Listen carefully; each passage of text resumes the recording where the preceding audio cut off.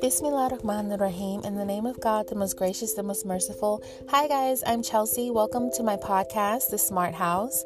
This is my third episode, and today's podcast is going to be called The Devil is a Jinn, Not an Angel. Okay, so I just want to bring you guys a perspective, an Islamic perspective, and kind of fill in the holes to the story of the devil and how his basically reign in rebellion has come to be. So again, I just want to put a disclaimer out that if you guys are new to Islam, or you're a Christian and you don't really know much about it, I just want to say that if you really want to know a true understanding of Islam, that you guys seek the knowledge of the Quran. That is our book. It is a recital sent down from an angel, and it was recorded by man. So our book is infallible as far as the translation and the versions go. There's just one Quran. There's not any different versions. There's like maybe difference in translation, but as far as the word of the Quran, it is all the same. So again, I do have notes. My podcasts are kind of like free flowing. I just try to talk to you guys as like a regular person. So excuse my, I guess the freeness of this. But again, and the same as the Christians, if you guys really want to understand your religion as a Christian, you guys should look to the Bible. Don't look to the churches. Don't look to the people. Same with Islam. Don't look to the Muslims, because Christians and Muslims are just people and we make mistakes. So if you really want a true understanding, seek out the book that you believe in. And always pray for protection too. That's a good thing, whenever if you are a Christian and you're wanting to kind of verify what I'm saying, or just are interested in learning more, just say a prayer of protection before you read the book, because I understand. I used to be a Christian, so I understand where you guys' mind frame is for the most part. So before I get started, I just want to allude to something called the Hadith. So the Quran is our book. It's like our Bible. It's our main book.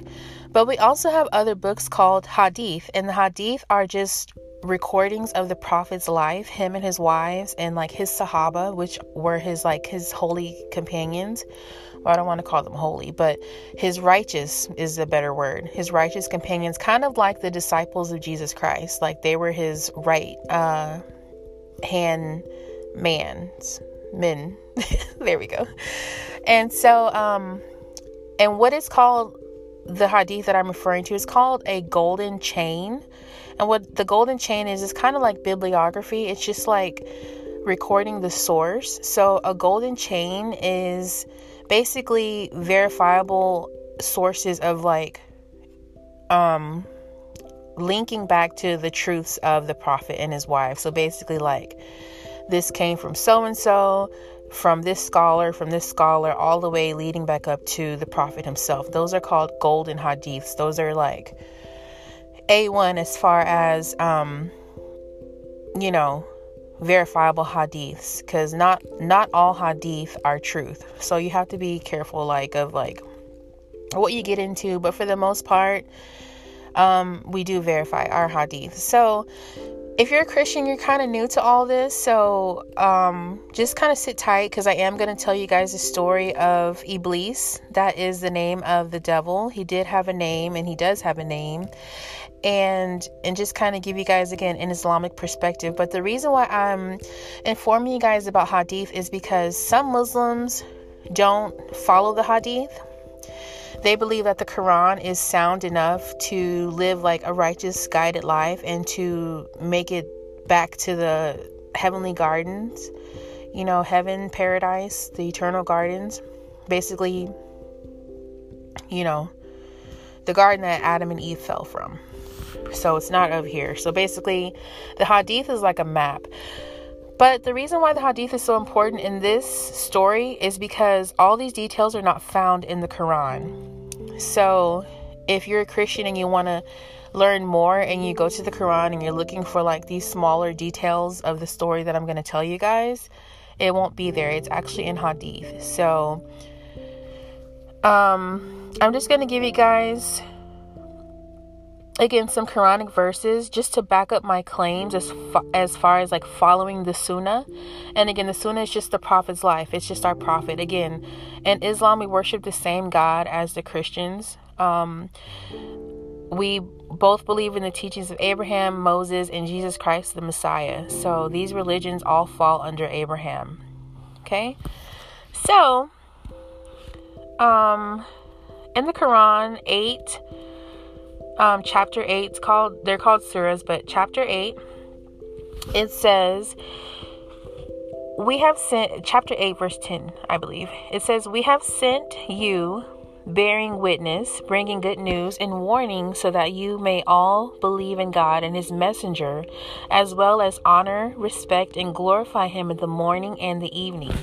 Glorify God. Those who pledge their allegiance to you pledge their allegiance to God. So God is saying in the Quran that those who pledge their allegiance to the Prophet they also pledge their allegiance to God. So this is just God saying to follow the example of the Prophet. Basically follow the Sunnah. Okay, the Prophet's life, even in Christianity, we all know that the prophets are going to heaven. We know that Moses, David, Solomon, Ishmael, Abraham, we know that these are righteous men, these are righteous people. We know that they're going to heaven for sure. They came down as messengers bearing the sacraments of God. So basically, it's kind of like the hadith is like a blueprint of the Prophet's life. So if you believe that the Prophet is going to heaven, or just like Jesus Christ, if you had every detail of Jesus Christ, how he lived his life, his life would be basically like a blueprint to make it to heaven. Would you not follow that same map, that same blueprint to get to heaven? It's like a laid out map of like how to live your life properly to be guided on the right path of God. So that's kind of like, it's a blessing for sure to Muslims to see how the Prophet lived, because he's the only prophet that we really know of God, that we kind of know almost every detail of his life. Almost everything is recorded. And that's for a special purpose. As far as Jesus, we only have bits and pieces of the gospel. And what the gospel is the words that Jesus spoke directly from his mouth. And those are very hard to capture because you have to be there, you have to witness it. And sometimes those things over time, the text gets skewed and misinterpreted, and things get added in and taken out. And then over time, it's not authentic anymore. So the gospel was almost like just for that time of Jesus Christ. But again, no disrespect to the red words in the Bible, because those are supposed to be the true words, the true gospel of Jesus Christ. So just continuing on, it says God's hand is over their hands. Those who break their pledge only break it against themselves. So it's basically saying like, it's up to you. It's like you can pledge your life to the teachings of God's prophets and messengers, or you can choose not to. It says, but as far as those who fulfill the contract they have made with God, we will give them an immense reward. So this is just, again, saying the rewards that you will get if you follow the footsteps of the prophets. How can you not have a rewarding life and a huge reward waiting for you after this life? Also, I just want to give you guys another Quranic verse. This is so important because I come across a lot of Muslims who don't believe in the hadith. And I used to be one of those. Not that I didn't believe in it, but I didn't follow in it. I didn't follow in the hadith. And this was when I was very weak in my religion. And I don't want to be judgmental, but I think it's kind of being passive with your religion if you're a Muslim and you don't really follow the hadith, because it does bring more, it brings more righteousness into your life. Basically, it's kind of like It's kind of like the Quran is college and the Hadith is like med school. It's like even perfecting your religion more. So it's like more things that you have to understand and learn and take in. But if you're sincere, I think that every Muslim who is sincere will really follow the Hadith. And I'm going to give you another verse here. In Surah Al-Ahzab, verse 21, it says, "You have an excellent model in the messenger of God." An excellent model for all who put their hope in God in the last day and remember God much. So you have an excellent model. What is a model? Again, I was just talking about blueprints. You have an excellent model. The prophet's life was, as far as we know, it's like he was just a regular man, but he was a man of God. And God took him through a lot of things. He used to be rich. There were times where he was poor. He had wives. He ate. He drank. He slept. He had, troubles just like every other person. He has gone to war. He's basically lived a normal life as far as the average man can relate to. And so God says right here that we have an excellent model in him. So again, this is just verifying the Hadith and saying, that God does want us to follow in the ways of the prophet, okay? And even Jesus, as far as the Bible says, "I am but a man sent to you by God." That's what he says. So all the prophets are men, but they have a prophetic blessing over their life. Also in Surah Al-Imran, in chapter Surah 164, okay, basically it's ayat 164, Surah Al-Imran 164. It says, God showed great kindness to the believers when he sent a messenger to them from among themselves to recite his signs to them, purify them, and teach them the book and wisdom, even though before that they were clearly misguided. So this is saying, basically, the messenger is a blessing. His life is a blessing. So we can see how a man can live. He goes through trials, he's tested, and yet he still can make it to heaven. If you follow in the footsteps of a prophet, how can you not make it to heaven if you're sincere in faith and diligent in good deeds? So it says God showed great kindness. Like anytime he sends a prophet, it's only for the benefit of you. It's only for the benefit of mankind, because God is free of us. He doesn't need anything from us. Okay? So I'm just reading over this verse again. He sent a messenger to them from among themselves, meaning that he was from us. The prophets are from us. They're always from those people at that time, and they're no different. Okay? So another verse in Surah An-Nisa is chapter 4, verse 80. It says, "Whoever obeys the messenger has obeyed God." Obeying the messenger. God himself wrote these words in the Quran, because again, it's sent down from an angel. So when God says whoever obeys the messenger, because I really want to get this clear, especially to the Muslims who do not follow Hadith. This is in your Quran. It says whoever obeys the messenger has obeyed Allah. Obey your messenger. Please follow in his ways. Follow the Hadith. Get into the Hadith. Follow the Sunnah. If you don't know where to start, there's apps. You can just download an app on your phone and just start reading them every day. Like, get into it, because God wants this for you. He says, if you obey him, you obey me. They're an example for us to follow, these messengers, okay? Also, Quran chapter 33, verse 56, it says, "Indeed, God confers blessings upon the prophet, and his angels ask him to do so." It says, "O you who have believed, ask God to confer blessings upon him, and ask God to grant him peace." So Prophet Muhammad, the prophet of Islam, is blessed by God and his angels. So basically, the angels asked God, the angels are praying over these prophets. The angel prays over the prophet of Islam, Muhammad.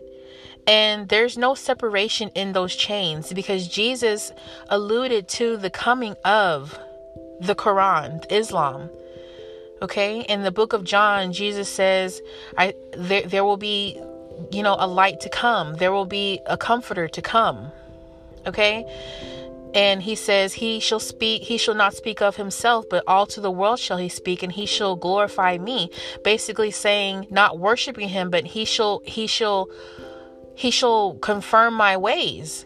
He will teach the same teachings. But it says that Jesus also said that, he could bring it now. He said, but you basically wouldn't understand. So he was alluding, that was a prophecy that he was alluding to the coming of this testament. Okay, because basically the teachings of Muhammad, when the angels started to visit Muhammad and they started to bring down this recital, this Quran onto him, Barachias was the one who was there. Basically, that was his uncle. Okay, and that's the father of Zacharias. Okay, basically John the Baptist. If you guys are Christians, you're more familiar with that term, John the Baptist. Okay, that's Barachias. Okay, so like, this is, again, I'm just trying to show you guys that this is like almost one religion, but the Quran is the book without the contradictions, without the dark prophecies. Okay, so I think that's enough as far as the hadith goes. I just really want to give you guys sources just to let you know that I'm not just speaking of myself, or I'm not making these things up, because you will have people who will try to come and attack you and say like, oh, you're lying, this is not this is not that. It's like, I'm giving you the proof here because I do want to spread beneficial knowledge. Okay. So I'm just going to get into the story of the devil now. Here we go. So basically, Christianity and Islam, we both believe in devils with an S, like spirits. Okay, so again, the name of this podcast is The Devil Is Not a Fallen Angel. The devil is a jinn. So in Christianity, it alludes to the devil being a fallen angel, which is not true, because angels are created from light and they are righteous.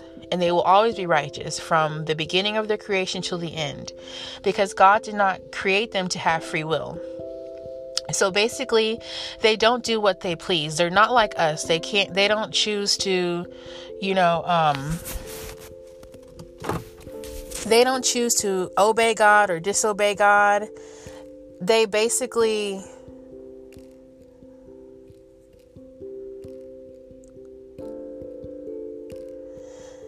sorry guys, there's somebody walking beside me, but, excuse me. They basically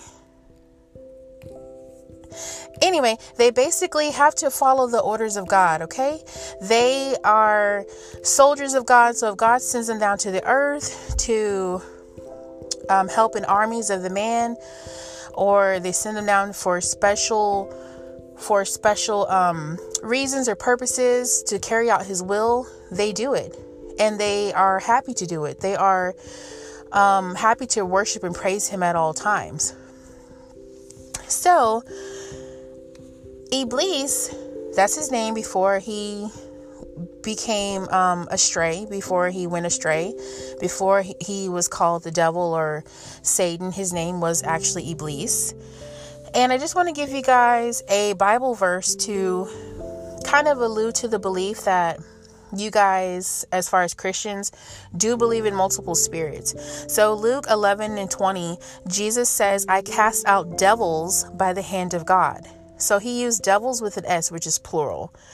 Okay, and so basically that means that there's more than one. And Christians do believe in devils, demons, spirits. And I'm not speaking about ghosts. I'm not speaking about people who have lived and died and then their spirit is kind of like in limbo or trapped here on earth. I'm not speaking about that. Jinns are actually beings who are made from fire. They're made from a scorching wind. So mankind is made of clay and the jinn kind are made of fire.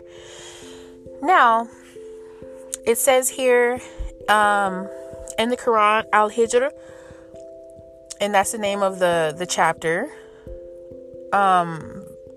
verse 27, it says, and we created the jinn before from scorching wind, before alluding to before mankind. So actually the jinn kind were here before us. Okay. And the angels are creations from light. So jinns are more so like energetic force fields. And as far as like science goes, there are rays of light that we can't actually see. So, and this is the same with the jinn. We actually can't see them. They have powers to like reveal themselves to us, but most of the time they're too fine for the eye to see, as the Quran states. So,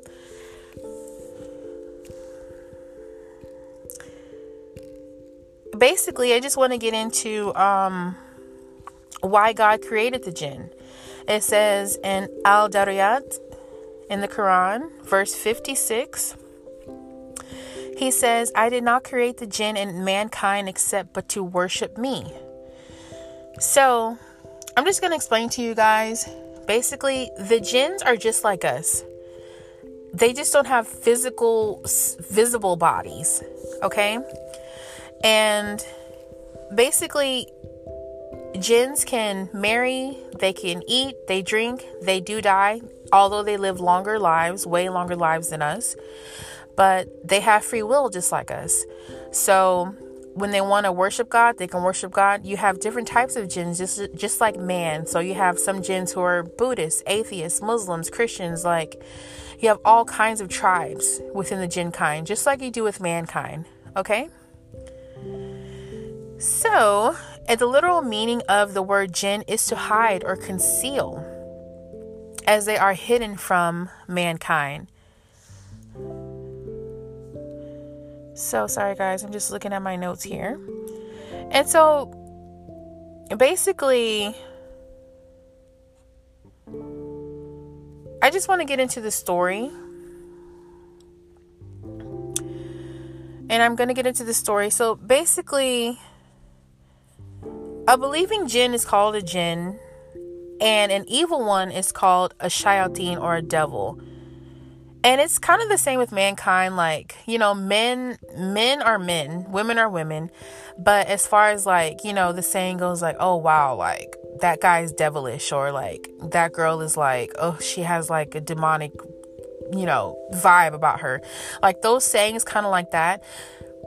Basically, they're the same. If you're an evil jinn or you're an evil man, they're brothers. There's no difference. Okay, so basically, we're here to test one another. Okay, so I'm just going to get into the story.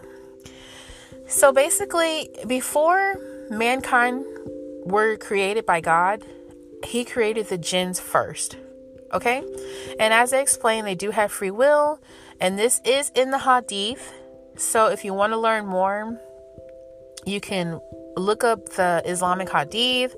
There's also videos on YouTube that will tell you, you know, Hadith verses, and there's just so many ways. Again, there's apps, but here's the story. So jinns were here first on earth. They had the free will to fly in the lower parts of the heavens and on earth. So they can travel. They're beings of fire, a smokeless fire. Okay, so you know, they can travel around. So the story of Iblis was basically a very pious jinn. Now this is the devil. Iblis was very close to God. He wanted to be the best of the best. You know, he wanted to be amongst the righteous of his kind. So he was actually so pious that God allowed him into heaven amongst the angels to be around them. Okay, so he was allowed to do work with the angels. Sometimes God would send angels down to the earth to slay some of the jinns who were causing so much corruption. So like the jinns who were murdering and like doing heinous crimes. Sometimes God would send down troops of angels, and Iblis would be amongst them to like rid the earth of some of the evil jinns that were here. So, and this was going on for a while. Iblis was very popular. He was very known. Again, he was like a messenger of the jinns. He was very well known, like, to be righteous amongst his kind. So God said that he was going to create a vicegerent. In Surah 2, verse 30, God says, "Behold, the Lord said to the angels, I will create a vicegerent on earth." And a vicegerent is basically a Khalifa, which means a successor, a leader, a guardian, someone who God wanted to give dominion to over the land and the animals and over the earth, to watch over it, to maintain it. So basically that was our job. This was Adam. So this is the coming of Adam. So for hundreds or even thousands of years, the jinns were on the earth first. So they were created first. This was their land first. And then God created Adam. So when Iblis heard this, there are some scholars that say that he thought that it would be him. You know, he is there. He's close to God. He's already given a special kind of position amongst the angels, which is very rare. That's like a really righteous man being allowed into heaven and being amongst the angels. It's a similar kind of thing. So Iblis thought it was gonna be him. He was thinking he's gonna get a promotion. You know, he didn't really know what to expect. But when the angels heard this, they began to worry, you know, and so the reason why they worried is because, again, the jinns were causing so much violence and corruption. They learned, they watched how the jinns were living their lives, and it was so different from them. And this scared them because they basically asked in Quran 2, chapter 2, verse 30, they asked God, they said, "Will you set therein another creation who will cause disorder and corruption and bloodshed while we glorify you?" So basically they're confused. They're wondering, like, what is this creation? Are you upset with us? Like, they're basically worried that, God may just be displeased with them. They really didn't understand. Like, angels are they're very innocent in nature. So all their teachings come from God themselves. So they're just very pious, and they're just worried, like, why God is wanting to create something. But continuing on, God tells them, like, I know what you know not. So basically he's saying, like, I am God, like, just kind of trust me. I know, what I'm doing. Like, I know the purpose of this. And basically he's kind of telling the angels just to kind of, like, alluding to, like, things will unfold. You will understand later. So God created Adam's body out of clay. And,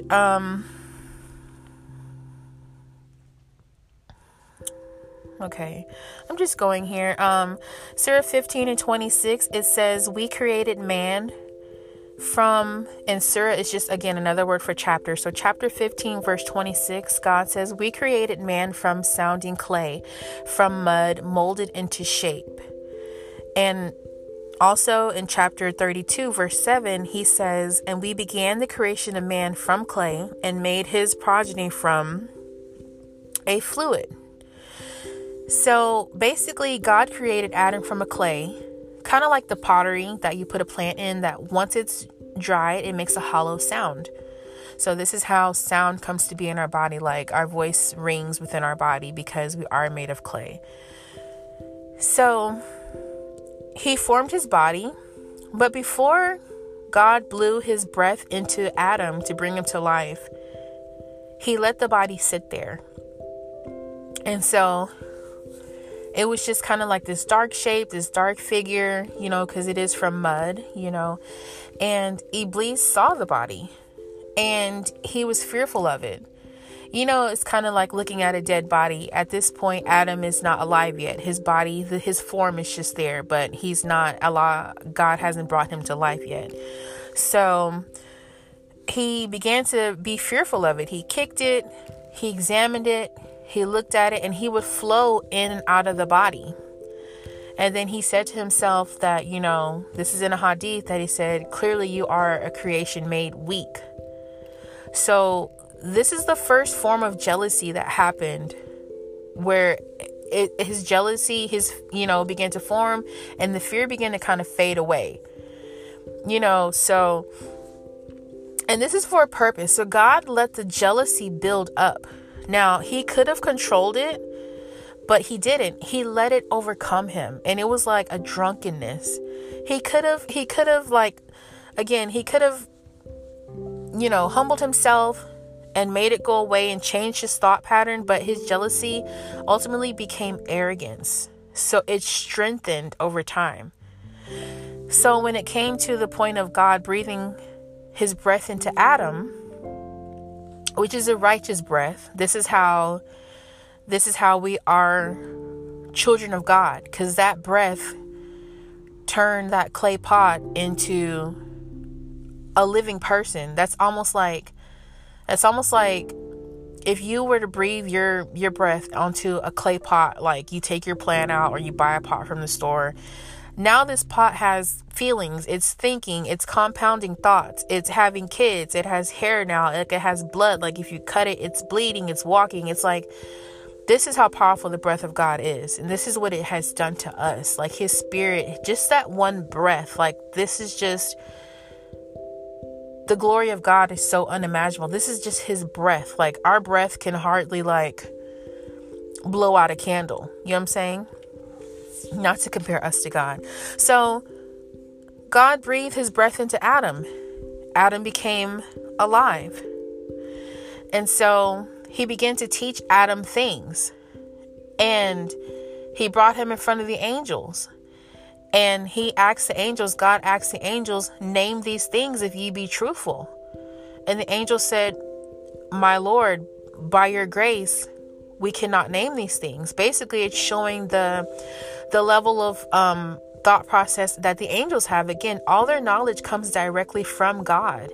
So if God doesn't directly tell them what's happening, they won't know, because again, their nature is so different from us. They're not free thinking. They're like strictly beings of his praise to do exactly what he wants them to do. And so then he asked Adam to come in front of them. He said, name these things if you are truthful. And Adam began to name these things. Oh, this is a whatever. This is this. This is this. And the angels were astounded. They were astounded by this, because they began to understand, like, wow, this creature is compounding thoughts. Adam was intelligent. And basically, out of respect, God told the angels to bow down to Adam. This is where the story of Christianity comes in. So the angels immediately bowed down to Adam, not in a form of worship, not to worship Adam, but to obey God and to show their respect to Adam. But who doesn't bow down? Iblis. He's the only one left standing. So all the angels are bowing down. Their heads are bowed, and there is Iblis standing up. And this is like appearing to be a test for Iblis, So God knows best. And in chapter 7, verse 11, this is when the angels prostrate. It says, surely we created you, then shaped you, then said to the angels, prostrate before Adam. So they all did, except Iblis, who refused to prostrate with the others. Then God asked him, what prevented you from prostrating when I commanded you? He replied, I am better than he, and you created me from fire and him from clay. This is the first incident of racism, you guys. This is the first incident of racism ever in creation. Basically, he said, I'm better than him. I am better. That is what racism is. I am better because you made me this and they're that. And it's all off of physical attributes. It's like, I'm made from fire, he's made from clay. He was totally pushing aside the fact of the spirit, the nature of the spirit. He's just going by aesthetic features. I'm made of this person is made of that. So this is the first occurrence of racism. And it's actually, this is where racism comes from. It's a spirit of wickedness. It's a spirit of arrogance. It's a spirit of jealousy. Okay? He didn't understand that there's similarities, that they're both creations of God. He didn't want to acknowledge that fact. So, and basically like, this happened in front of God himself. Like, can you imagine being so arrogant to outright disobey God in front of him?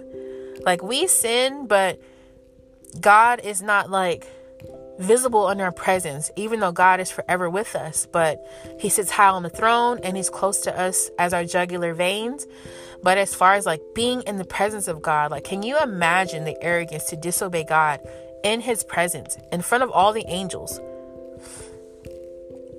So again, like, this is just like humans as far as skin color goes. Like, oh, my skin is like this, your skin is like that, I'm better than you. Again, it's all arrogance created according to their physical attributes. Then God commands Iblis to get down from here. The Quran continues and says, Allah said, God said, then get down from paradise. It is not for you to be arrogant in this place. So get out. You're truly of the disgraced. So this is the fall, quote unquote, that the Christians say, the fall of the angel, the fall that took. So he wasn't, again, he wasn't an angel. He was a jinn. But this is when he was cast out for being disobedient to God. Okay? And this is where he gets his name change. So Satan, or shayateen in Arabic, it basically means those who have gone astray. You know, so that's where he gets his name from. So then what does he do? What does Iblis do in that moment? He lifts his hands in prayer. He makes a dua. He makes a request from God. And he says basically to grant him respite. So he makes an appeal. He says, then delay me until the end of, then delay my end until the day of resurrection. So he's basically saying, don't kill me now. Let me live until the day of resurrection, until the day you raise all of us up. So again, this is telling of Iblis knew. He knows that people are going to die. He knows that there's a day of judgment. He knows that people will be resurrected.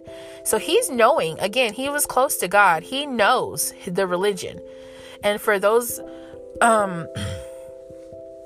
far as Christians will say, like, you know, like, oh, like, that's, you know, a wolf in sheep's clothing. Like, you know, yeah, you have to know in order to trick someone as far as their religion, like false prophets and stuff like that, you have to really know the word. And Iblis knows the word.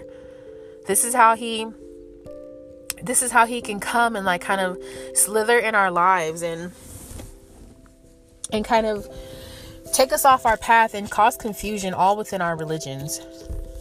Excuse me. Just getting a sip of water. So basically he makes an appeal, and this goes to show the mercy of God. He had just outright disobeyed God outrightly, and he still makes an appeal. And God is so merciful, he hears him out. He doesn't say, you know, he doesn't shun him away. He hears him out. And you know what? He grants him this prayer. He says, your respite is granted. Okay? So God grants him his request, and he allows him life until the day of judgment. This is why, like, the devil is, he is old and he will be living, like that's kind of like his trade that he made. So instead of like dying, because we know the devil is going to hell, he's damned to hell, and he's basically wants to pull everything down with him, especially Adam's children, because he hates Adam. So when you hate someone, how can you love their children? You can't. You know, like it's hard to separate the two. And I mean, I'm not going to say you can't, but either way, I don't want to digress because that's a whole different story. But basically, if you love the child, you have understanding and sympathy for the parent, yada, yada. Anyways, so then he makes a promise to God. He makes a promise to God saying that he'll misguide Adam and all of his kind. He said, "For leaving me astray, I will lie in ambush for them on your straight path." I will lie in ambush. This is how like pressed he is. Like when you lie in ambush, that's like war. This is an all out enemy of ours.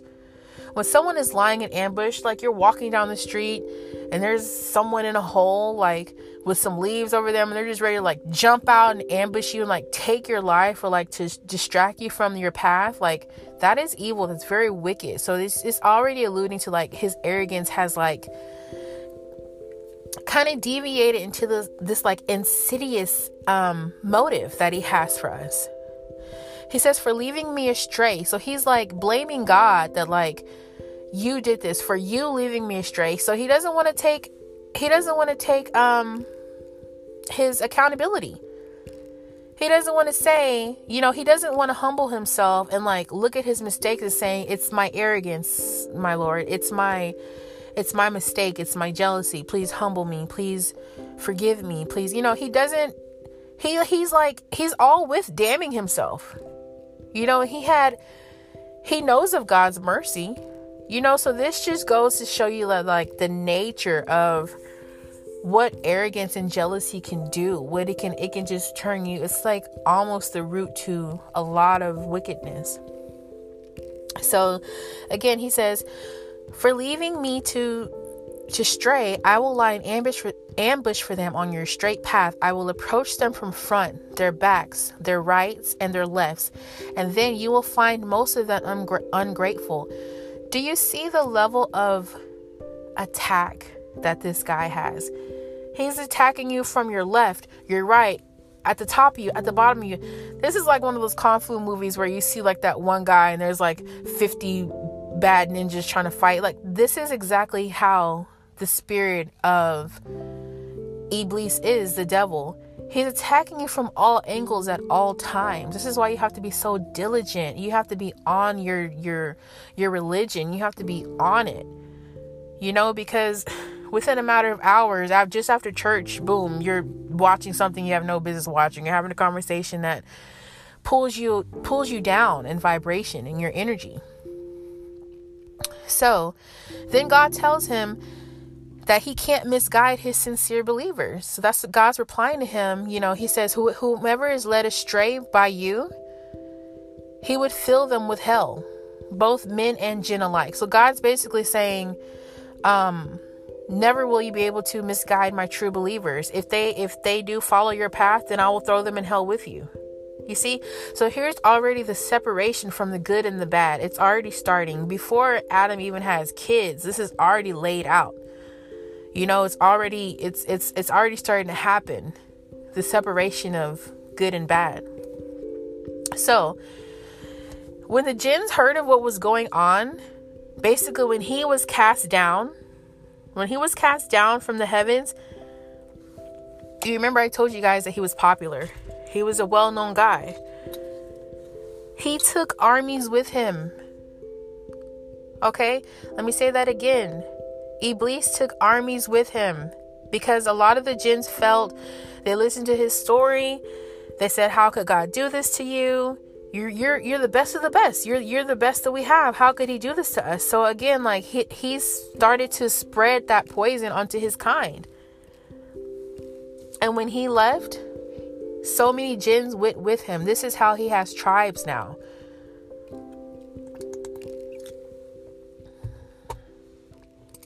So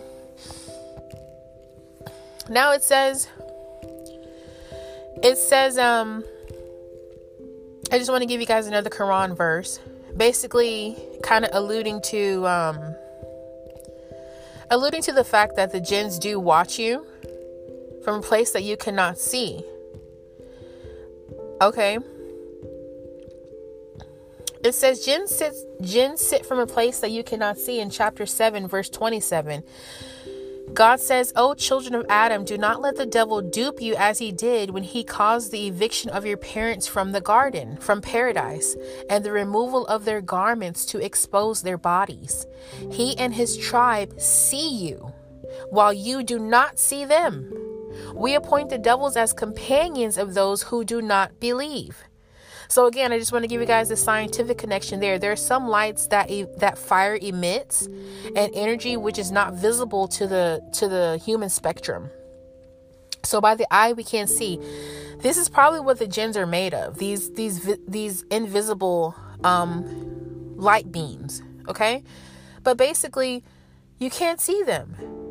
They're lurking. They're here. They're there. They're watching you. They're watching us, and this is just not to scare you, but the more that you understand how the spiritual world works, the better prepared you are to be on your righteousness, to like be on that guided path.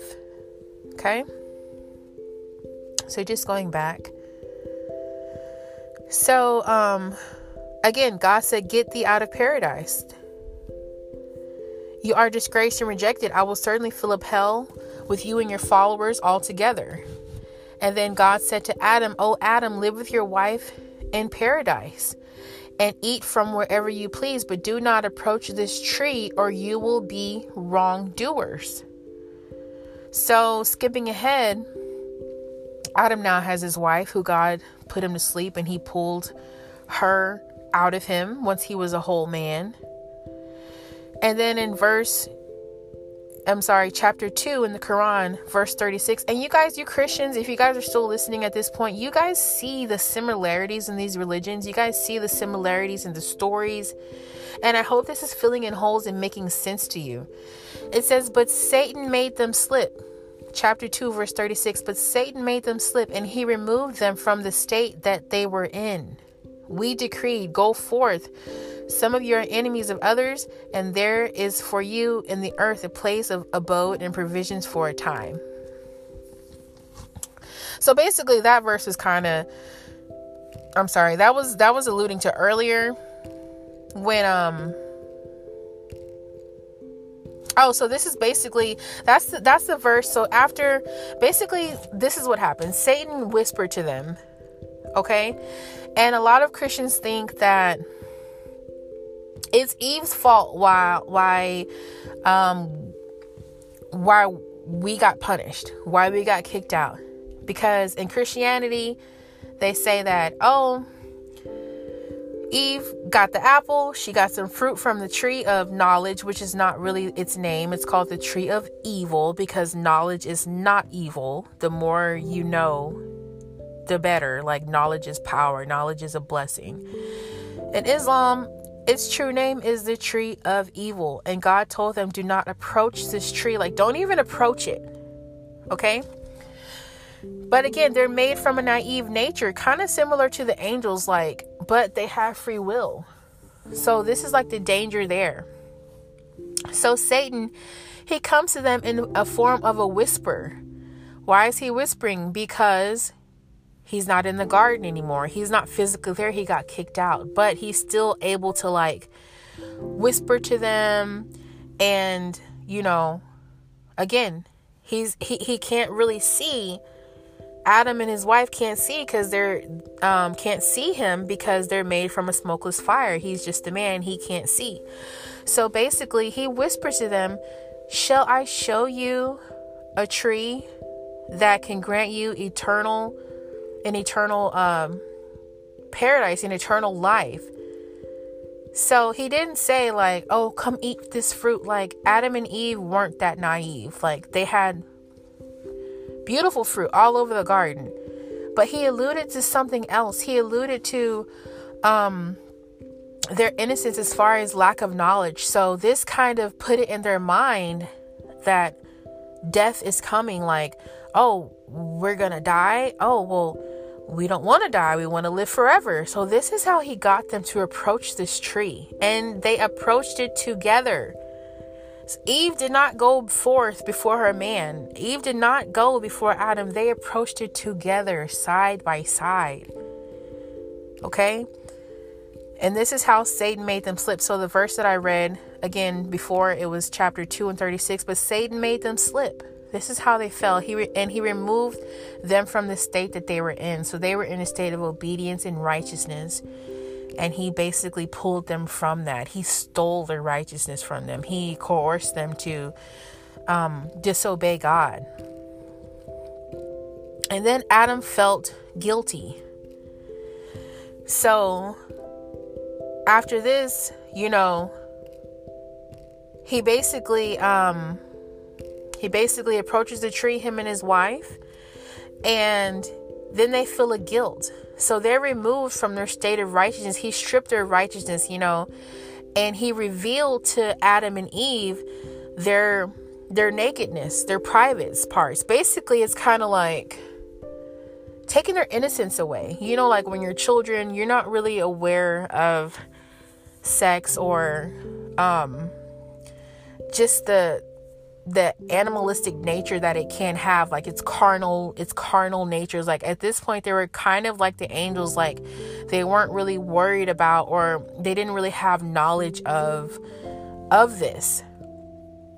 And this is what Satan stripped them of. Like, and this was the nakedness that was there. So they had shame on them. And so basically, God, this is why we fell to earth. This was the fall of man. Now it was our turn to get out of the garden, because basically the garden is a holy place. It's heaven. So once you sin, you can no longer be in that place. Once there's no darkness there that can exist. So once a sin happens from Iblis, and then Adam and Eve disobeyed God. Really, her name is Hawa. When Adam and Hawa, when they disobeyed God, boom, all three were sent down. And God said to go, all three of you. And basically, you're going to live to earth. You're going to live on earth for a time. You're going to have shelter here for a time. And you're going to die, and I will raise you up again. So, yeah, this is how it all started. So therefore, in chapter 2, verse 37, it says, therefore Adam learned certain prayers from his Lord and began, this is in the Quran, chapter 2, verse 37. Therefore Adam learned certain prayers from his Lord and began to repent in the words that were taught to him. So he turned towards him with mercy. Surely, I'm sorry, guys. I'm sorry I'm talking like that. So he turned towards him with mercy. Surely he is oft returning with compassion towards his creatures, and he is ever merciful. So right here, God knew that Adam had guilt in his heart. Adam and Eve, they felt awful. They felt terrible. They then understood that, like, wow, this is an enemy of ours, and this is what he's done to us. It was just, I'm sure it was like a terrible feeling. And this is our first father. But because he had the spirit of guilt in him, and he felt ashamed, and he felt bad for going against God, this is when God taught Adam to repent. He taught him how to repent. He taught him how to pray, how to rectify his sin, how to, ask for forgiveness. And that's exactly what Adam and Eve did. And that is the ultimate difference between the sins of Adam and Eve and the sins of Iblis. Iblis wasn't trying to have forgiveness.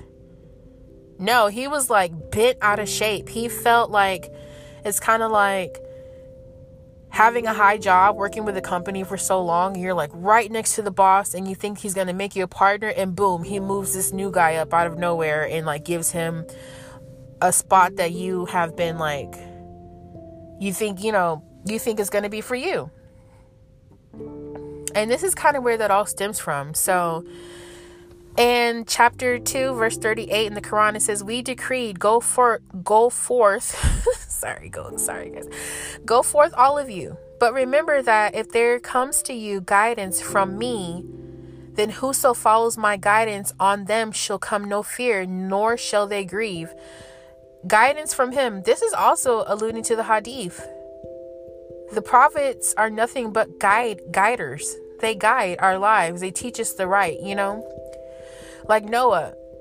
He's teaching the people the word of God. He's following out a mission, even though it makes no sense. He's teaching Moses. He's telling the children of Israel, follow me. I'm getting you from oppression. Like, there's so many things. He sends Jesus down, Christ the Messiah, and Christ is a forgiving spirit. He's casting out, he's manifesting, he's speaking life into the dead. He's every prophet here, the Prophet Muhammad. He's teaching the Quran. The Quran is coming through Prophet Muhammad. So he's teaching us how to basically live as a normal man, as normal women, to stay on God's path. So God sent them down, all three of them, to earth. And he shut the lower levels of heavens to the jinns once the Quran was sent down. So the jinns were no longer able to flow in and out of the realms of heaven. So that's how we're all stuck here as of now. So basically, again, we were expelled from heaven. So that's basically the story. There's so much to tell as far as that, but I don't want to keep you guys too long. But that is the true story of Iblis, of the devil. And again, they come to you in whispers. So you guys, watch out. Those bad things, I just want to tell you guys that Adam and Eve, they weren't created with evil in them. They had the breath of God. Okay? It's those whispers. Whenever you get a bad thought, seek refuge in God. Seek refuge in God. Whenever you have a bad thought, always, it's not from you. A lot of people teach, a lot of spiritual teachers say that you're not your thoughts. You're definitely not your bad thoughts. So sometimes bad ideas come to you, and it sounds like your voice.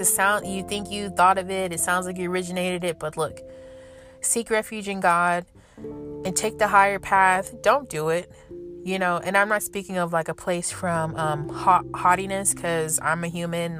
We're going to be sinning until the end of time. It's just our job to lessen our sins. But basically, the nature of Adam in the Quran, it says God found no firmness in him. Basically, he stayed constantly in a state of repentance. And that's purposefully how we created in nature, so that we can stay close to God, so that we can stay humbly submissive to him, so we can keep our humility about ourselves, and to not operate out of arrogance, out of the ego, and so we can stay within the spirit. So again, thank you guys for listening. I hope that you at the least found this interesting. If you're a Christian, I honestly appreciate you guys for tuning in.